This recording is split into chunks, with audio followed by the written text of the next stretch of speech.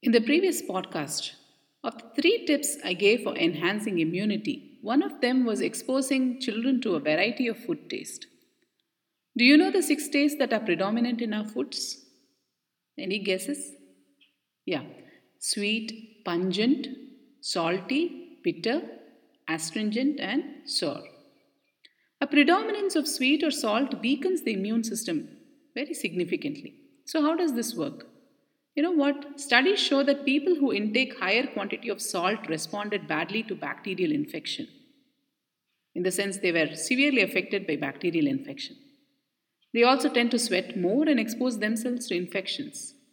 Even higher consumption of sweet results in frequent cold and cough like symptoms and makes the immune system very vulnerable. So, a mix of all tastes helps one to stay healthy. Neem is an excellent immunity booster. It's very common in the Indian context. Every house, at least where I live in South India, every house has a neem tree. Every farm has a neem tree. And it's very common for people to just go break a branch and brush their teeth with that, or eat a few tender leaves in the morning. So, this cleanses the digestive system excellently. Neem is good for dental health, treatment of ulcers, and it has even some anti-cancer potential. So one must explore that.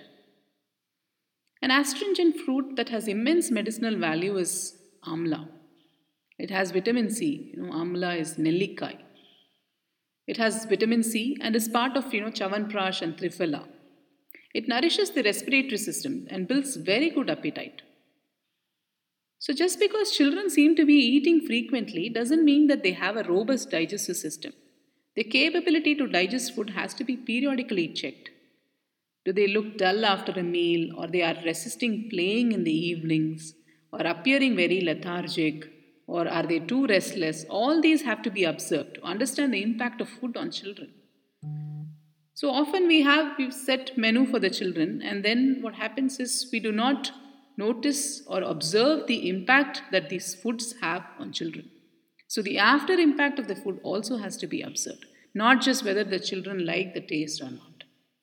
Each child processes food differently, and hence nutrition should be looked at as an interaction of the food and the nature of one's body. You understand? And hence it's very, very highly, personalized. There are already hundreds of recipe books in the market and thousands of videos online, so I don't want to go into those. But the key thing is to balance the six tastes that we talked about, sweet, pungent, salty, bitter, astringent, and sour, as much as possible. With such a variety, children also learn that life is filled with all tastes and not always sweet. Don't we want them to have a full experience of life?